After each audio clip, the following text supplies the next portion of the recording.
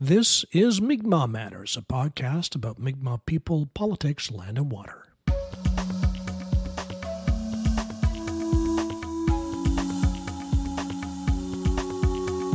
Hello, I'm Glenn Wheeler. Welcome to episode 274, brought to you with listener support. Become a patron at patreon.com/Mi'kmaq Matters.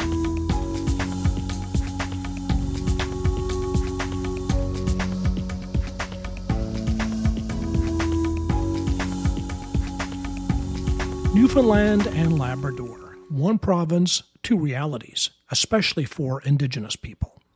On the island, we have two First Nations who have had chiefs who act like small M Mi'kmaq and big L Liberals, so cozy with Premier Andrew Furey. In Labrador, it's a different story. Both the Inuit in Nunavut and the Innu Nation have quit the province's Indigenous Roundtable. The immediate issue is the inclusion of Nunavut, whose indigeneity they challenge. But the grievances run deep, no more so than in the case of the Innu.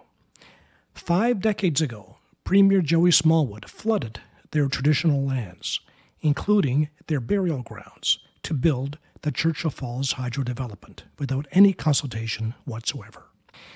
In part, to get redress for that wrong, the Innu made a deal with the province on the Muskrat Falls project. They would get a portion of the profits. But the current Liberal Premier, Andrew Furey, went behind their backs and cut a deal with the feds that will rob the Innu Nation of $1 billion over the next decades. Is that reconciliation? No, says our guest this week. It's more like racism, once again, the province's politicians prioritizing their own electoral benefit and treating the Innu as expendable, second-class citizens. Peter Panashaway, former Grand Chief and Cabinet Minister in the government of Stephen Harper, is now Chief Negotiator for the Innu. Peter Panashaway, our guest this week on Mi'kmaq Matters. Okay, Peter, so let's start back in 1967. A long time ago. I guess you were about 3 years old at that time. I would have been, yeah. And that's when construction began on Churchill Falls. And then a few years after that, I guess in the 1970s, they flooded all this land in your traditional Innu territory. Mm-hmm. Do you remember, do you have any recollection of that yourself? I don't remember the recollection, but what I do remember is that the change of river flow, the river that's right next to me, had a lot more water and had a lot more force. So when we used to cross the river, because the Hudson Bay was on the other side, and we would canoe over. In the winter, we would walk over on ice, and eventually we did. There was a cable car that went back and forth. But I remember, going up the lake on this river here. That was like very, very strong rapids. And there's another rapids above the what's known as Little Lake going into Grand Lake, and that was also very, very powerful rapids. And so that was when all the water was flowing through there from Meshikamau, which is what is now known as the Smallwood Reservoir.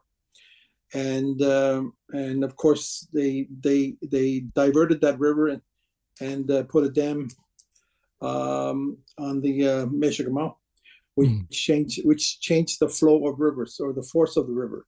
So there isn't as much water flowing in, so there's a reduction in the rapids.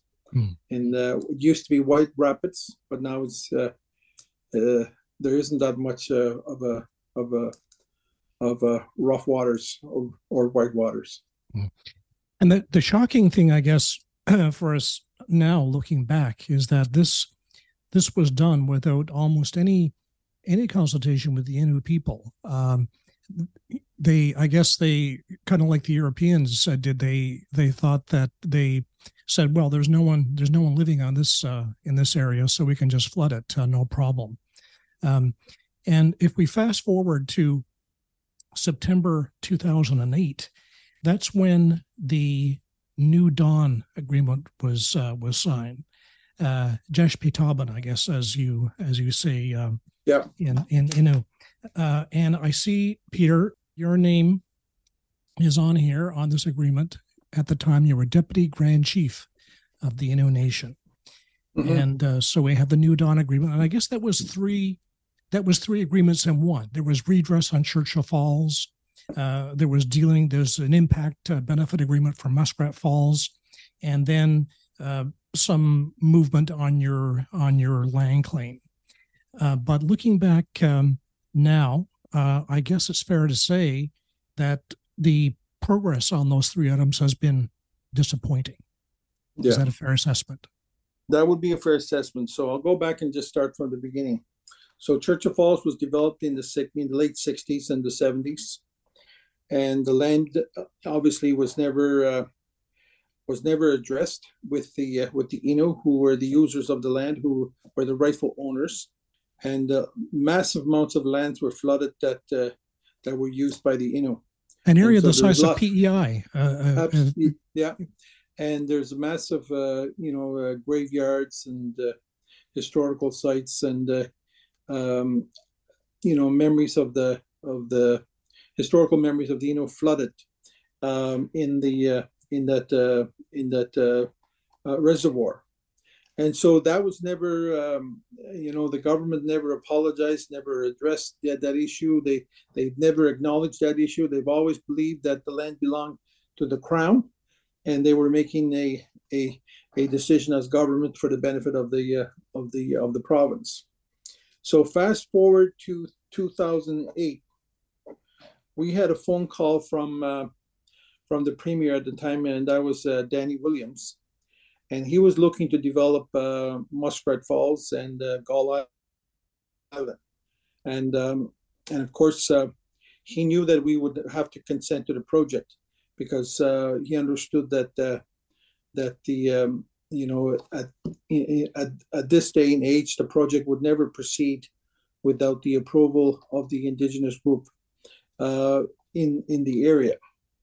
And so he understood that. And so he called us and said, look, we'd like to develop Lower Churchill, and we would like to sit down with you and negotiate the terms and conditions. And so what we said was, look, if you're looking to develop Lower Churchill, there's three things that we need to address. One, we need an impact benefit agreement on the project. And two, we need to resolve all of the outstanding provincial issues on the provincial government side. And number three, we need a redress agreement on the Churchill Falls project. And so he went away for a week or two and called us back and said he's prepared to deal with those three issues. And so we all agreed to get together in St. John's in September of 2008 and spend all of our time until we could conclude an agreement. So we spent 7 days straight negotiating the terms and conditions on these three parts. Mm. So we were able to negotiate an impact benefit agreement on the Lower Churchill, and that was 5%. The terms was 5% of the profits would be going to Innu Nation. We would get training, we would get benefits, we would get business opportunities during construction. And during the first 10 years during the construction, we would get $5 million. And thereafter, we would get 5%. But if the 5% didn't amount to more than $5 million, then that would become a loan until such time the project was able to generate a profit. And so that was fine. And we all understood that it would take maybe 5 years to generate a profit from the project once the project was up and running. There was never any thought or consideration of over expenditure and what impacts that would have. So that was the IBA. So let's talk about the IBA for a little bit, because that's really relevant now. Because a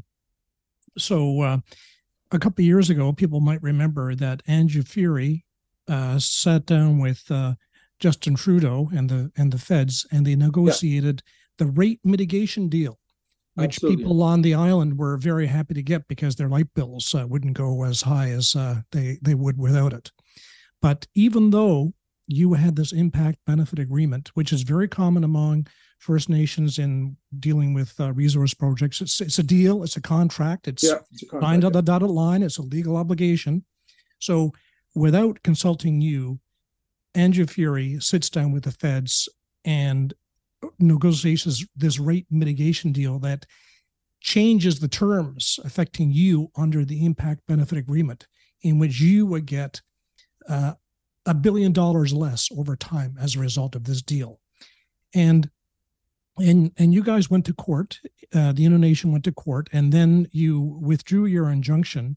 But you're still, I understand from what you're saying lately, that this is still an outstanding issue. You haven't come to terms on the impact for you from this rate mitigation deal. So where is that? Are you talking to the province? Are you having meetings, or where does it stand? You said you're just spinning your wheels and not much is happening.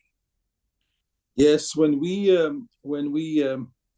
put a pause on the court process, there was an agreement between the Grand Chief and the Premier that we would sit down and resolve the outstanding issues, to deal with the outstanding issues outside of court, and with the help of a mediator. Well, that's well over 2 years ago now, and we still haven't had a meeting with the mediator. Now, I'll say that the meeting was called like 2 days before the Innu Nation election in August, so that wasn't going to work, and that's after waiting for the the mediator and everyone to be organized for 2 years. So we still have not had a meeting since the election, and we're still waiting for the people to the people to be organized and to begin the discussions. So yes, it is still outstanding, and yes, we are going to lose about $1 billion over 50 years within the contract that we had signed with the province. And what they did when they started negotiating when they sat down with the federal government, what they did was they changed the terms of the contract, moving the contractor over to another corporation, and essentially leaving the Muskrat Falls Corporation, which is the contract that we have, with very little revenue over the period of 50 years. And that's why they structure it so that the Muskrat Falls Corporation would get very little revenue over that 50 years. So in effect, the people, the Innu people, are subsidizing the light bills in the province of Newfoundland and Labrador by not getting your $1 billion. Absolutely, our $1 billion ended up on the coffers of the rate mitigation rate payers on the island. And along with the money from the federal government, because the federal government gave their oil revenues from the offshore to the province to offset those costs. So it's gone down from 24 cents a kilowatt per house down to 15 cents a kilowatt. That's a big reduction. That's a big reduction. Plus, so they're using our money and the federal money to accommodate the ratepayers on the island.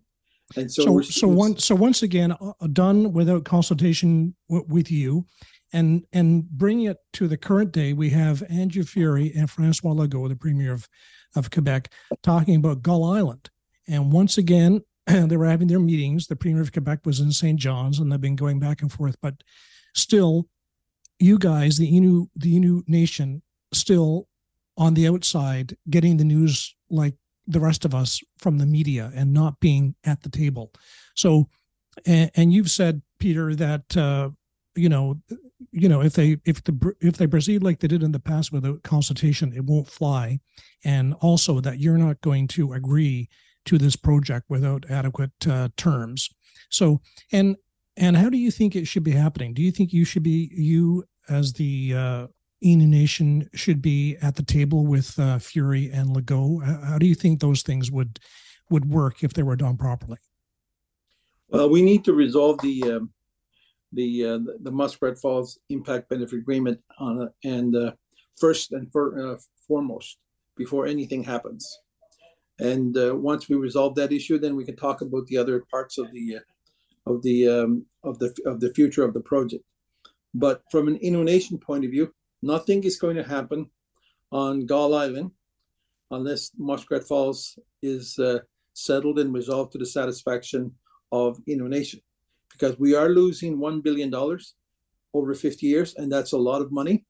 And we made a commitment. We signed a contract. We told the community what the value of the contract was worth, and now we look like that we either lied to them or we can't hold the government to the contract.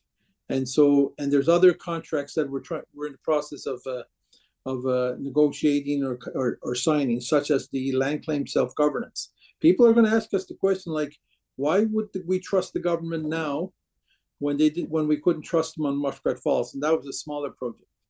So there's all these questions that are being asked, and will be raised when we complete the land claim self-governance process.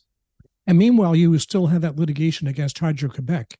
And of course, Francois Legault, the premier, kind of washes his hands of that. He says, well, that's Hydro-Quebec. But that's litigation that's been before the court for a few years now. Do you also insist on that being resolved before there's any deal on Gull Island? Absolutely, because that's still outstanding. And what we did was when we negotiated the redress agreement on the Churchill Falls, which was because Newfoundland has a small percentage of the project, and that's what we negotiated with the terms and conditions of that revenue as part of the redress. And so it's done in two sections. One from 2008 up until 2041, when the project changes contract, changes the agreement, because the power then reverts back down to Newfoundland. So we negotiated that portion, and we get a small revenue of $2 million every year, indexed up until 2041, and which is a very small revenue in comparison to the size of the project. And if you look at what Quebec gets from the project, from Churchill Falls, they're getting over $1 billion every year. Mm-hmm. And so Newfoundland gets a small portion. So Newfoundland, shared with us their portion, and we're getting 2%. And then our 3% in the redress agreement kicks in post 2041. But that's only the Newfoundland portion. And so what we've said is that, hold on now, Quebec is a beneficiary to this project. They were financing the project. They're the beneficiaries that most benefit from the project, and therefore they should be paying compensation as well. And so we've asked the court to adjudicate our position, and we haven't gone to we haven't had a hearing yet. But when that obviously we understand these things takes time, but it's going to be a very important case. And so that's also has to be addressed. So it's you as the chief negotiator for the Innu Nation, Peter. You have a very challenging job there, and I think you were venting your frustration when you told the media. You said it's just so revolting when I hear them, referring to the province and the feds, talking about reconciliation and having to do the right thing for Indigenous peoples in this province. When they talk about Beothic, about this, I can't sit in that room and talk about these things because I know they're not being serious. And about the Innu specifically, you said, are we losing $1 billion because of the realities of the circumstances, or are we losing $1 billion because of who we are? And what I hear from you there, Peter, is that you think the Innu are being treated as second class citizens in the province in Canada. And, I guess if we tell it like it is, it's a kind of racism, isn't it? The way that you're being treated in these matters. Yeah. Well, there's nothing else. There's nothing else to call it. We have a contract with the province, and the province overspends on the project. And where do they take the money from? Their Indigenous partners, because the Indigenous partners don't really determine who's going to be in for government, because we're smaller players when it comes to voting, and so we're not considered part of the equation. And so the biggest fear that government has is the ratepayers on the island, because they determine who's going to be the government. Mm. So we were expendable, and the island portion of the population was not. And so we lost $1 billion over 30 years, and they gave it to the ratepayers on the island, along with federal funds, to bring down the rate from 24 cents a kilowatt down to 15 cents. They're more concerned about the seats on the island, 10 times as many. Absolutely, yeah. Yes. So it's a real slap in the face, and they know it. And when you think about the history of the Innu and the history of governments, the Innu have always been expendable, and things haven't really changed. The only thing that we have now is that we can communicate for ourselves. We can explain to the world what's going on, and we have access to the media forms such as this, and to tell our side of the story. That's the difference. And the biggest challenge that government have these days when it comes to Indigenous peoples is that investors are asking questions now. They're not going to violate the human rights of the Indigenous groups, and in this case, the Innu people, by financing these mega projects and displacing the rights of the Indigenous groups, or the Innu people in this case. And investors want certainty, so they don't want to be in some deal that the Supreme Court of Canada is going to change the terms of 5 years from now. Absolutely. Or as I said, the investors are concerned. I mean, I think there's awakening, happening around the world, and Canada and United States are no different. People are asking the right questions, and people are not interested in having their money used to violate the human rights of the Indigenous peoples. And so that's the concern that government have, and that's why they want to resolve the Indigenous question sooner rather than while the projects are undertaking, because it's much more difficult. And so, but so there's it's a challenge for them, but if the way they look at it is that they're going to be elected in 4 years, and if they can get past the 4 years, that's the most important thing for them. Yes. And in this case, we were dispensable. Yes. So, Peter, let me ask about your political journey. You've been a Grand Chief of the Innu Nation. You're still involved. You're a cabinet minister in the Harper government, and which was a difficult time with Indigenous relations in Canada. That's when we had Isle No More kind of rose up. But you're still a conservative, and you were happy that Pierre Poilievre won the leadership. And I wonder if your experience has made you a conservative. I noticed that also Leela Evans from the MHA for Torngat Mountain. She started out as a PC and went to the NDP, but she had nothing to do with the Liberals. So I wonder if over the years going back to Joey Smallwood and everything that's unfolded, if that's shaped your political journey and where you find your political home.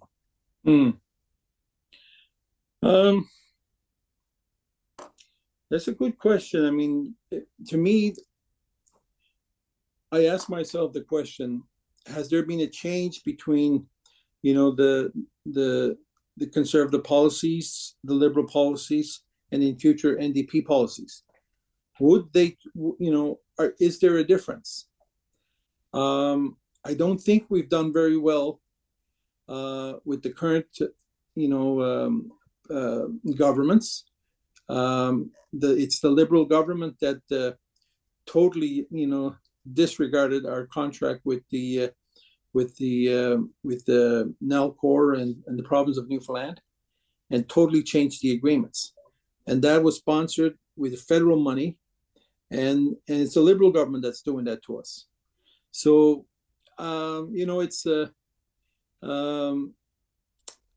it's a question of it's difficult, I think, not sure if there's much change when it comes to Indigenous affairs between the whoever's in charge, because the challenge is always the having to address the bigger issues from the government point of view, and so that's why I think it's. But I think, I'd rather have a government that tells me the truth than have a government that leads me, around the truth and into the gutter. And I think it depends on the human nature of people in charge, and that's why I think I think Pierre is a straight shooter. He'll tell you what's happening, and won't lead you down the garden path. I think you've had Pierre Poilievre as a guest in Labrador. I think he's been up your way. Have you had any discussions with him about your extending issues? I mean, we've had discussions, and those discussions are private, and so you can imagine how those conversations go. So, yes, I mean, we'll have more discussions on these issues. We were speaking with Peter Panashaway, Chief Negotiator for the Innu Nation.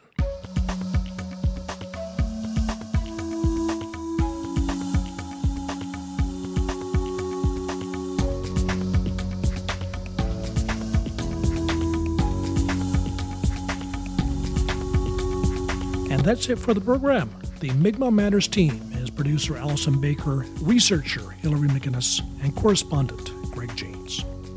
This is Glenn Wheeler saying, Emsa Nogama.